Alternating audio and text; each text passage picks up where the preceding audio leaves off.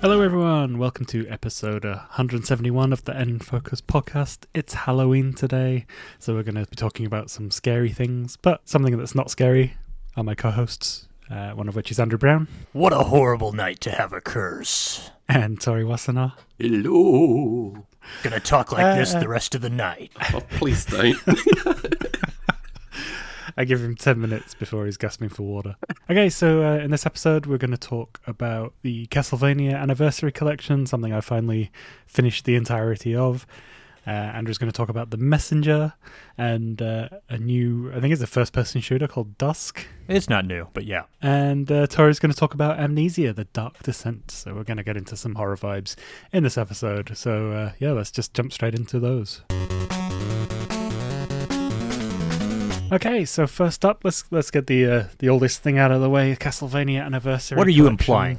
That we're all old, except maybe Tori. I'm old. Now, I think Andrew and I talked about this very briefly after I'd finished the first one and started the second one, and then I'd put it on the back burner. I finished it like a month and a half ago, and then I thought I'd save it for the Halloween episode because vampires, Halloween, yada yada yada. So I think we'll just run through the collection. Tori, I think you've played a couple of these in the past couple of weeks. Well, I played, when this first came out, the first Castlevania. I got through the first couple of levels and just had enough of that very quickly. Well, we'll just run through the games that are included and just go over some quick thoughts as to where I came away with it. I think I'd never played any of the oldest Castlevania games before, or many of the series at all, really. My favourite and probably only real experience was with the Lords of Shadow. The first one particularly is still one of my favourite games. Love that a lot. I know the sequel didn't fare very well. Part of where I come away with on some of these entries in this one is coloured by the fact that I haven't played a lot of them until now. So So jump into the first one. So Castlevania, the original NES game. My thing when I played it, and this will probably make Tori roll her eyes because based on what she just said, because I was surprised at how friendly it was in terms of unlimited continues, and it never kicked you all the way back to the beginning of the game. Yeah, that was my one takeaway. Like the platforming in it is super challenging.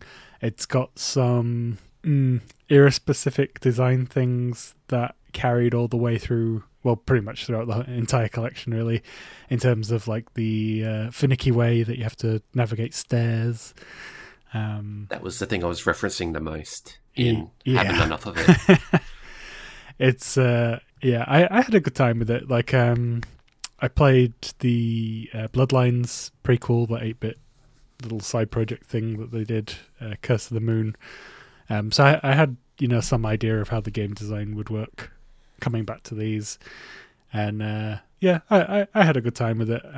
I definitely dropped a few save scums here and there, not to the point of helping me through a level, but just at the start of a level or after very, very particularly difficult parts. But yeah, overall quite liked it. It is just it's a platformer of its era. It's you just got to get through the level and then you're on to the next one. The power-ups make I found they made a negligible difference in this one. Yeah, Andrew, you've played this like many times, right? Childhood staple. I don't know if I've told this story on the podcast before, but when I was a kid, now 4 or 5 years old maybe, my parents got me and my brother an NES for Christmas, expecting us to share it. That lasted about 6 months, and then I had my own NES, but that's another story. The game that I got for Christmas was Burger Time, and my brother got Castlevania. So one of the first games I ever played, one of the first games I ever had access to. Yeah, I've played a fair bit of Castlevania, but being the age I was and the time it came out, and also the fact that it was considered my brother's game, there was kind of a wall there for me a little bit in terms of getting into it. It was a long time, maybe a good 20 years before I sat down and really played it and got through it. And it's good, but it's not my favorite Castlevania by far. Mm-hmm. So that brings me up to Castlevania 2, Simon's Quest, the NES sequel. And I'll just say straight up the bat, this is my favorite game in the collection for a lot of reasons. It's like way ahead of its time. I know we've covered some of this in a previous episode, but it's still a side-scroller, but it's kind of like an open-world RPG. It's got day-night cycles, and enemies react to that time. You have to navigate not only the world, but villages where people will give you information, sometimes outright lies, just to send you down the wrong garden path. The main part of the game is trying to get the things that will allow you to get to Dracula's castle.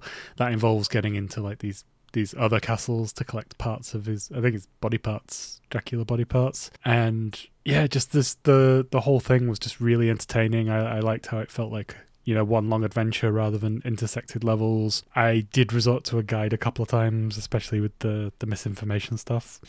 Some of those hints are a little obtuse as well, but How long did it take you to figure out how to hit your head against the cliff wall? I think I looked that up.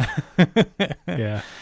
I got very stuck at one point and had to look. And it was near the end. Mm-hmm. The only thing I will make a comparison about with the other games is that the bosses are really easy compared to the other entries. I don't know if that was a balancing thing because they decided that the navigation and the puzzle solving is, enough.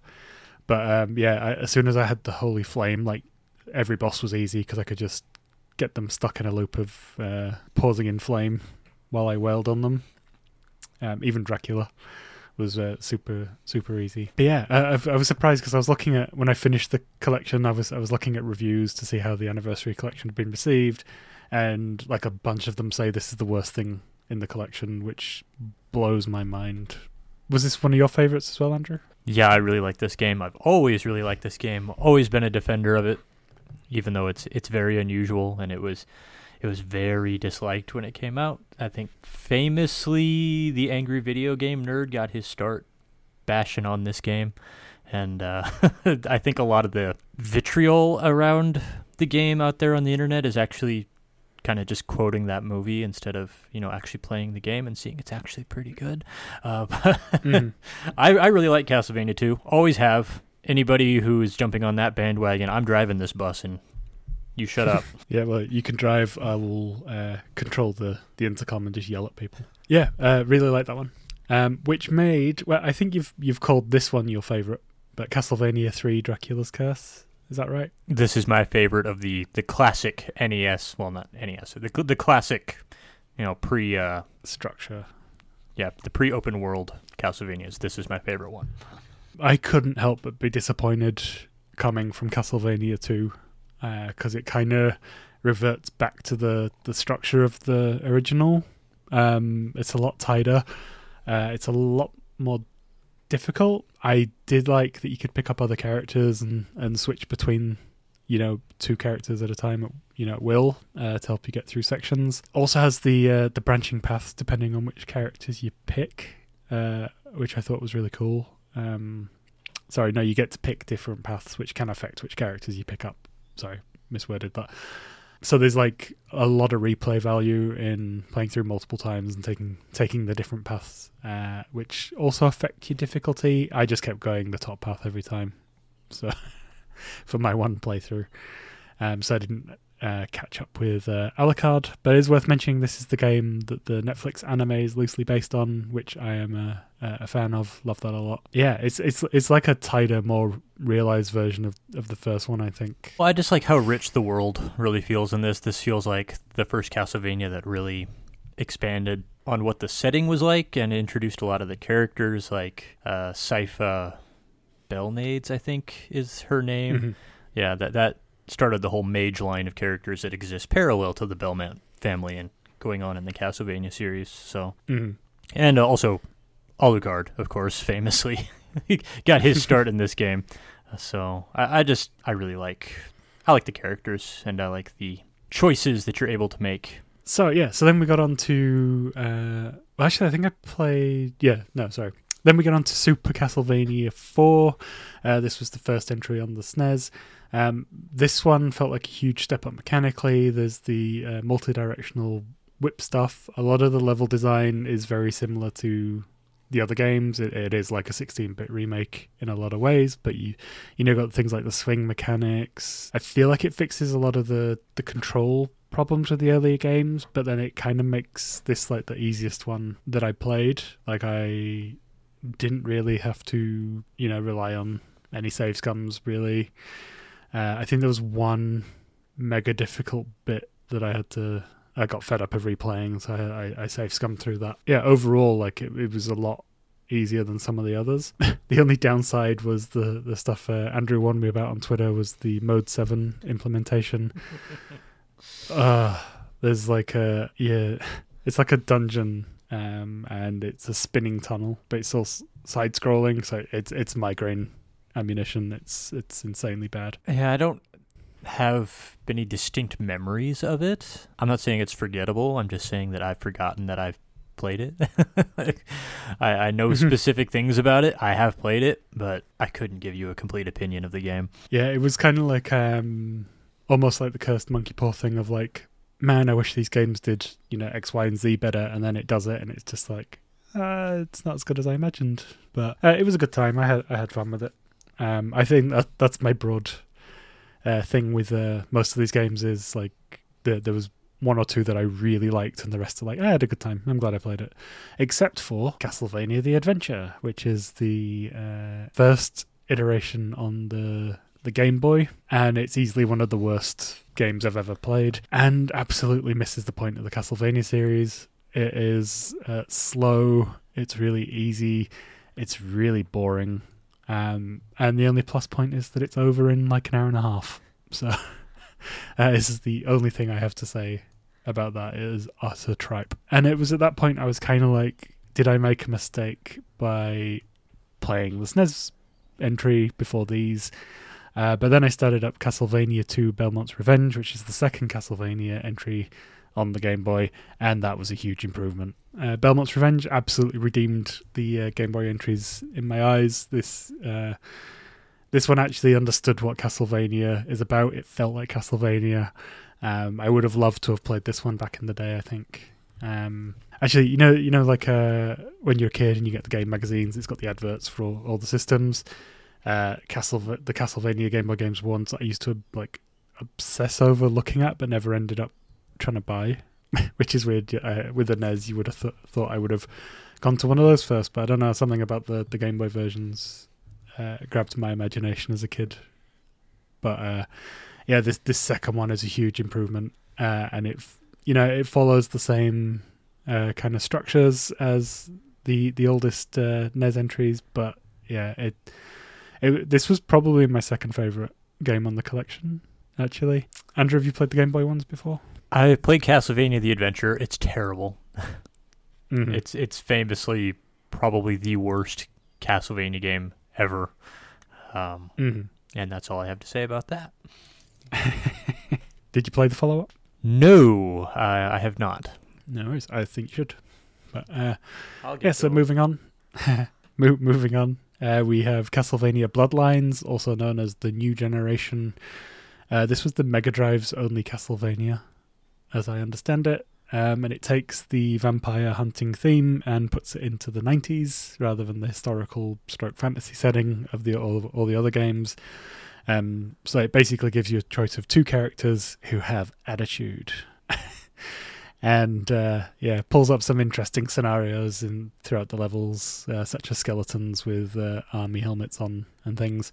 The choice of characters, you get one with the traditional whip, you get one with the spear. I opted for the whip just because I was kind of in the frame of mind with that. As a game, it's fine. It's more Castlevania. It's got a distinct visual style compared to the others, so it makes it worthwhile having a playthrough just for that. Also, like the Game Boy ones, it's really short. Like just a couple of hours long. Yeah, and then we get on to the weirdest entry on the Anniversary Collection, which is Kid Dracula. First time released in English, so I'm going to assume you haven't played this one at all, Andrew. No, it's probably be the first thing I do play when I finally get to this collection, but not where my attention is right now. It's weirdly loosely related to Castlevania. It's classed as a spin-off, but it really doesn't have that much of a connection to it. And it's Castlevania by the way of Super Mario Bros. 3. Like you can tell what their inspiration was when they were making this, and you can tell it straight away from the UI. It's a fun, cutesy little. I'd say it's a kid-friendly platformer. It's fun enough. As you play through, each level gives you a new power-up, which you keep permanently, and you can switch between them with a select button at any time.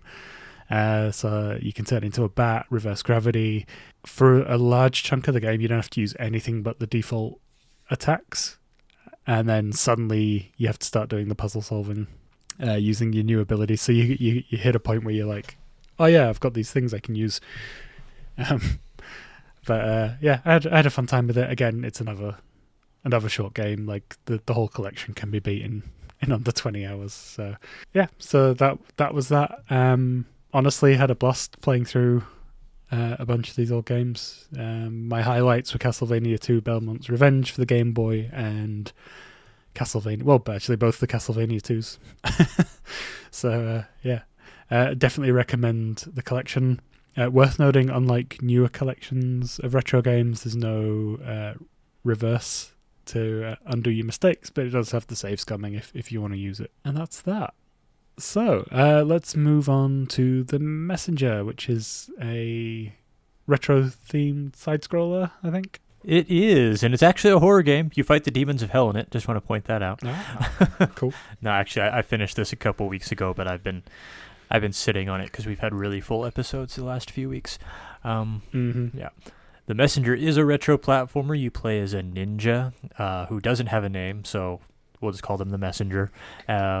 The Messenger is part of a ninja clan who are surviving on an island after a demon invasion that wiped out most of humanity. Literally the only humans left alive are on this island in this ninja clan, and they have a prophecy that one day a hero will arrive from over the Western Ocean called the Western Hero, who will deliver a scroll to the clan that will have instructions on how to save what remains of humanity from the next demon invasion. Now, the Messenger doesn't really believe in this prophecy until the demon invasion happens, and then the Western Hero shows up and gives the scroll to him. So now he has to deliver this scroll to the top of the mountain on the island in order to fulfill the prophecy and stop the demon invasion. And there's a lot more to it than that. There's a pretty big twist to it, but I'm not sure if I should describe the twist or not, or if I should The twist is pretty well known by now. When you get to a certain point in the game, there's actually time travel that happens. You go 500 years into the future, and the game switches graphically from an 8-bit retro style to a 16-bit retro style. It's amazing the first time it happens, and the game looks really good in its 8-bit graphics, but the 16-bit graphics is just gorgeous. And it's also it's a really solid platformer by itself. It's based pretty heavily on Ninja Gaiden, I feel. Like the player character basically is Ryu from Ninja Gaiden. He's dressed in a tunic, he's got a cowl on, it's dark blue. He is the player character from Ninja Gaiden on the NES, but his abilities are actually very different. He can use claws to grab onto and climb up walls. That's also from Ninja Gaiden, but he also has a rope dart he can throw at targets and at enemies and at walls to pull him towards them. So there's a lot of places where you have to throw yourself off a cliff and then rope dart yourself to the wall before you fall into the pit and die, which is kind of interesting. And he has a wingsuit which lets him float and ride currents of wind to semi-fly. But his most useful ability is he has this thing called cloud stepping, which is actually the first ability he has in the game. It's basically double jumping, but in order to cloud step, you have to attack a target or an enemy with his sword. So you hit them, and then this little lines of wind will appear beneath his feet. You can jump again, and what's really cool about this ability is you can keep using it over and over and over. So you hit an enemy, and then you cloud step up, and then you hit another enemy, you cloud step to the next enemy, and if you get good at it, you can really chain it together to just fly through these levels, and it's a lot of fun. And it's also great on bosses, because you got the giant bosses, they have like a weak spot on their head. If you get good at it, you can just hit him with the head, cloud step, hit him in the head again, cloud step, hit him in the head again, and just keep going through. And that's the best way to damage him. And once I mastered that ability, I was bringing bosses down pretty quick and pretty satisfyingly. I really enjoyed that. Now, another thing you may have heard about this game is that it's kind of like Ninja Gaiden, but after a while it turns into Metroid. It doesn't do that. I don't want to say I was disappointed, because I did not have high expectations for this game. I hadn't really bought into the hype for it. I was just interested in playing it because I did think it looked good. But a lot of people were saying that, wow, you get to a certain point in this game and it becomes Metroid, where because the game world does open up, you can go back to previous levels and you can go backwards and forwards through them, but the level structure is not at all like Metroid. This game it doesn't work like Metroid.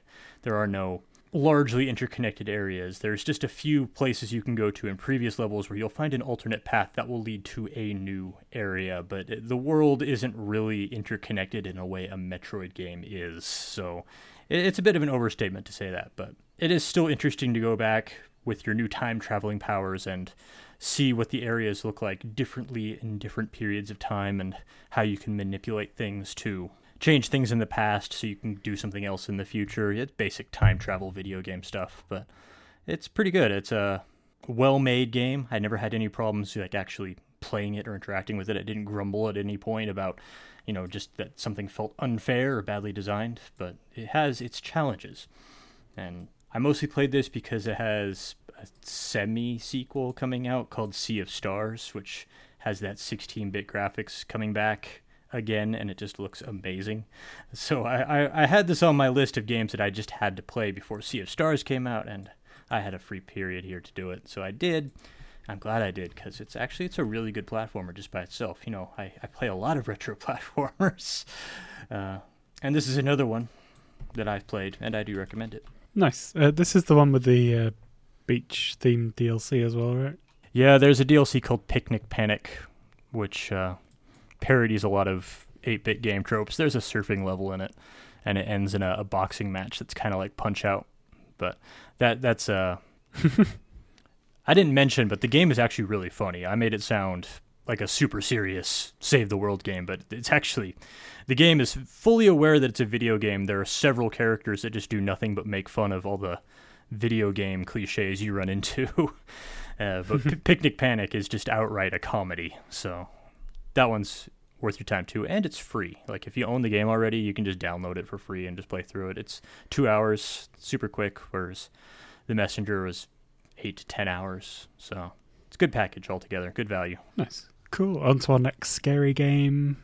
Tori, you've been playing Amnesia: The Dark Descent, which is kind of one of those run away from the big monster games. So how are you finding that one? It is absolutely terrifying.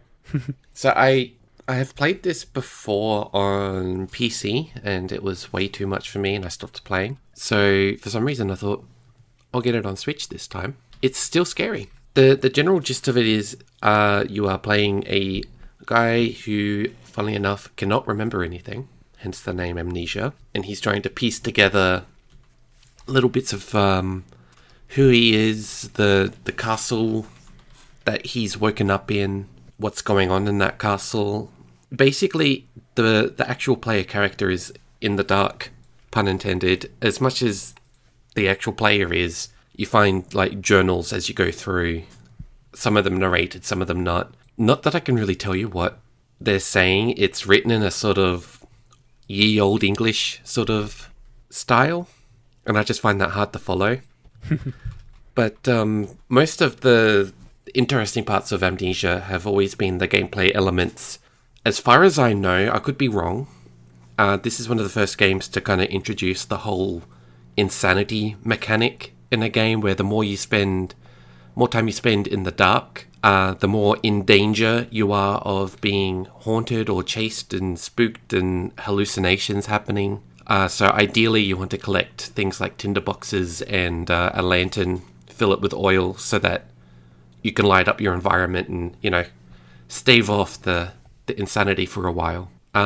It's also got a really interesting interaction mechanic with things like doors and closets and the like, where you grab onto the door and then have to move your character backwards, so it's kind of physics-based rather than it just being an interaction button. But there's also moments in the game where, yes, you are kind of chased around. It's not like an outright...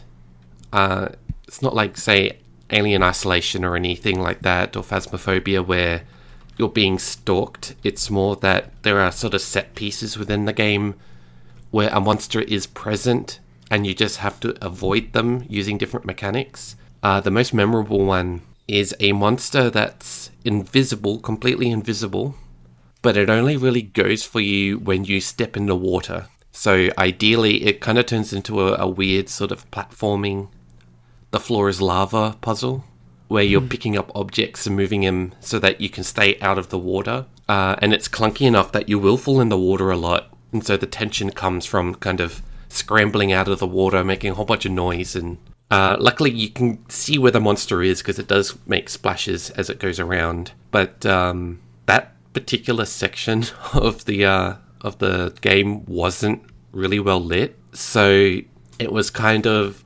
managing how lit the environment was to avoid going insane, because you have your lantern with the oil and that runs out, and it's not really giving you a lot of materials to kind of stay in the light, and you're doing all of that while being chased by a monster and staying out of the water and trying to find objects for you to pick up and place in front of you in the direction that you want to go. And then there was a sort of a timed puzzle again where you had to pull a lever and get to a certain point before the gate closed that you just opened. It's showing its age now, 2010, so it's an 11-year-old game apparently. The collection is on Switch, so that includes the first game, The Dark Descent, Machine for Pigs, and there's another one that I can't remember the name of. But you're essentially getting 3 games. I remember picking it up on sale. Justine, it's called. It runs pretty well on Switch. Not as well as I was expecting, especially for an 11-year-old game. It feels less than 30 frames on even docked mode. But something like this, it looks really nice on the OLED screen just because it's a really dark game. So that darkness really does come through, and it makes the lit up areas pop so much more. It's just unfortunate that a lot of the color palette, because you're exploring a castle, there's not a lot of colors in a castle, and Candlelight is a very sickly yellow light in this game, so you'll be looking at a lot of the same color going through. So visually, not going to blow you out of the water, but it does kind of play into the whole tension of exploring a castle. You'll get lost a lot because a lot of the areas look the same. But yeah, if you're looking for like an old school horror experience, I think Amnesia is one of the games that kind of really, not necessarily invented this style of horror game, but it definitely popularized it. I remember this being a big talking point when it first came out. It was the game that, you know, if you could play it, you were brave. But yeah, it's more of a time capsule rather than a modern gaming experience or a modern horror experience. Yeah, also in the same vein as Outlast. Yeah. And that trilogy, also available on Switch. Yeah, it really tries to downplay combat. In fact, there is no combat to speak of. It's all about trying to outwit your surroundings and your enemies. Now, Andrew, Dusk. This is a retro-styled first-person shooter. Has horror themes, I think, judging by the screenshots. Oh, very horrific. It's actually kind of a psychological horror game that has a twist villain that I wasn't real wild about, but we can talk about that later. As a retro first-person shooter, it's based mostly on Quake. Also, I've read it's based on Blood. I've never played Blood. I don't know what Blood is about, but that's what I've read, so take that with a pinch of salt. But as a Quake kind of clone, since we're in a retro mood, so we'll go back to the Doom clone era. As a Quake clone, it plays a lot like Quake. I was pretty satisfied with it on that level. You play as this character who I guess is called the Dusk Dude, because, you know, again, we're in the Doom clone era. So that's an id name for sure. Yeah, characters don't have names; they just have colloquialisms that catch on as their actual name. Because it doesn't matter how much Bethesda says the Doom guy's name is the Doom Slayer. His name is the Doom guy, and anyway, I'm really off track now. What was I talking about? A game called Dusk, I think? Yeah, that's the one.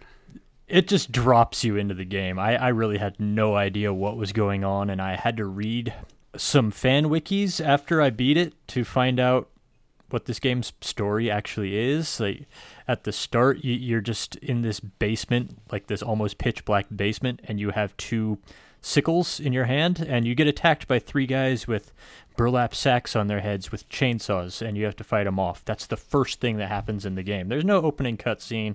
There's nothing that explains what's going on. You're just dropped into things. And then after you kill off those 3, then you escape the basement and you find yourself in this rural farm country, which, again, based off the fan wikis I have since read, is based on Pennsylvania. I would have put it further south than that, but what the hell do I know? I live in Oregon, so I don't really know anything about that stuff. I just pretend I do. And another major enemy they fight there will be guys in white robes wearing pointed white hoods. So I was like, oh, that's reminiscent of the Ku Klux Klan. That's really unusual to see here. But these guys have out-and-out magical powers. They float and they shoot balls of magic at you. Just kept going through this farm country. There's demon goats. There are scarecrows that come to life with shotguns that try to shoot you. And basically just picking your way through this farm country. I don't know what my goal is. I just know that I'm killing things and I'm looking for level exits. It's a Quake/Doom style game. And that was episode 1.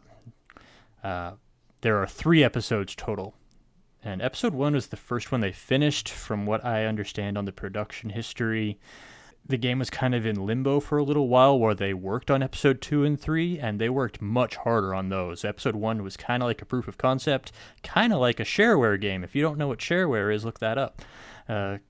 Worked much the same way.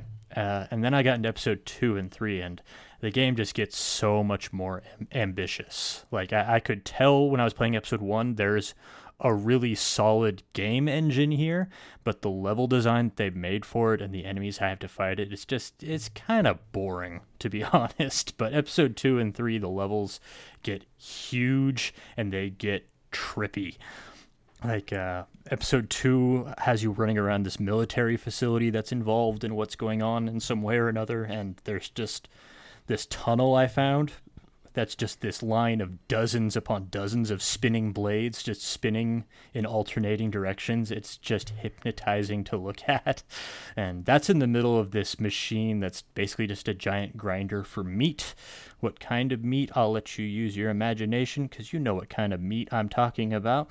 And as you get down further into this machine, then you find these other areas. Like the first level, I could really tell, like, this game actually is legitimately genius level design, was this area called the Escher Labs. So based on MC Escher, give you some idea of what that level was like.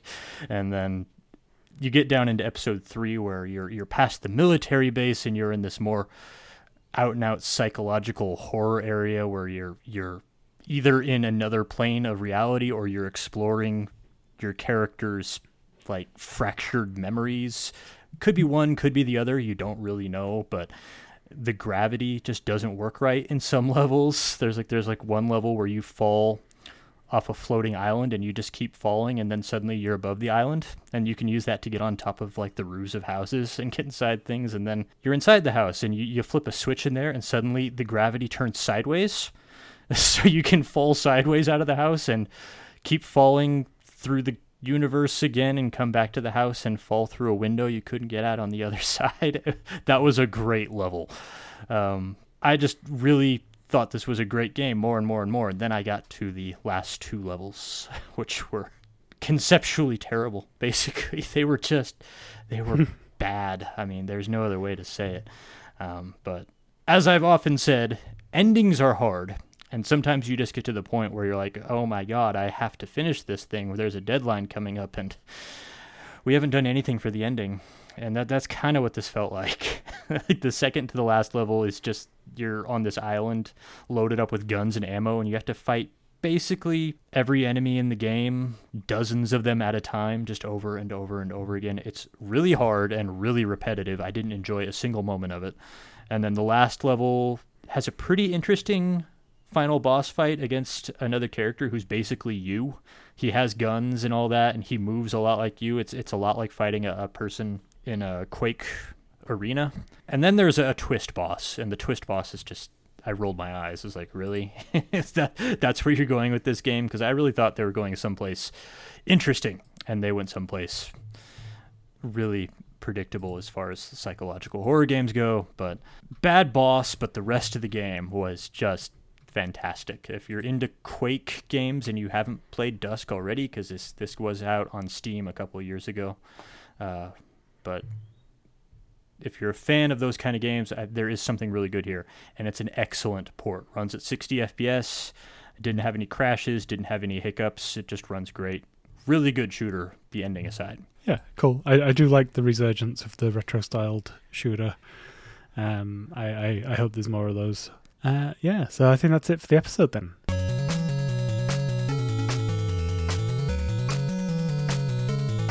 Okay, folks, what are we playing in the coming week? Andrew? I'm playing a game called Unpacking, which is about unpacking things from boxes after you move. And Tori? Ooh, I got a lot going on. I'm going to be streaming Fatal Frame or Project Zero, whatever you want to call it, Maiden of Blackwater tonight. We got a code for Voice of Cards, so I'm going to be playing through that. But there's also the Animal Crossing update this Friday. I've already started getting set up for that, for all the farming and everything. And I'm going to be talking more about Mario Party Superstars. There's a super in there somewhere. And I should have my copy by then as well. Oh, so nice. That works out nice. So that's probably what I'll be bringing next week. I have made a little start on the Castlevania Advance Collection. I'd like to do some more of that. So yeah, I might throw in a surprise older backlog game, but we'll see how it goes.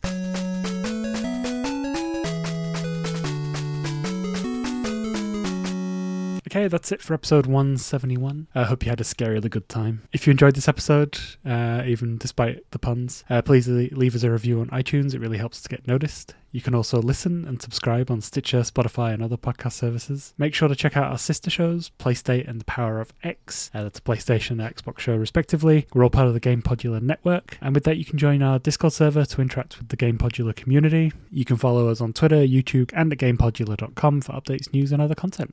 Links for all this stuff is in the show notes. If you'd like to support our show, and by extension the network, you can buy us a coffee, or you can become a Game Podular Patreon. Details for both of these things are on our website. Thanks in advance. This episode was edited by me, Andy Corrigan, and you can follow me on Twitter at FlameRoastToast, and you can follow the other two panelists on Twitter as well. Andrew is at Play Critically, and you can read all his long-form reviews over at playcritically.com, and Tori is at Stew2, that's STWTWO.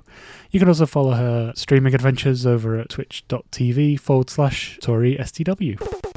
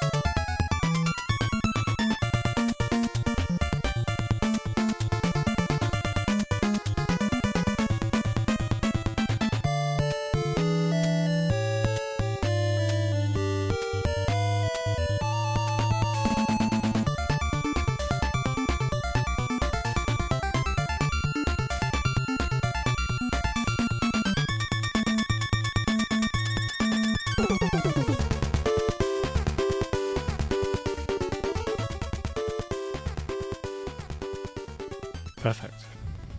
You're perfect. Oh, happy Halloween.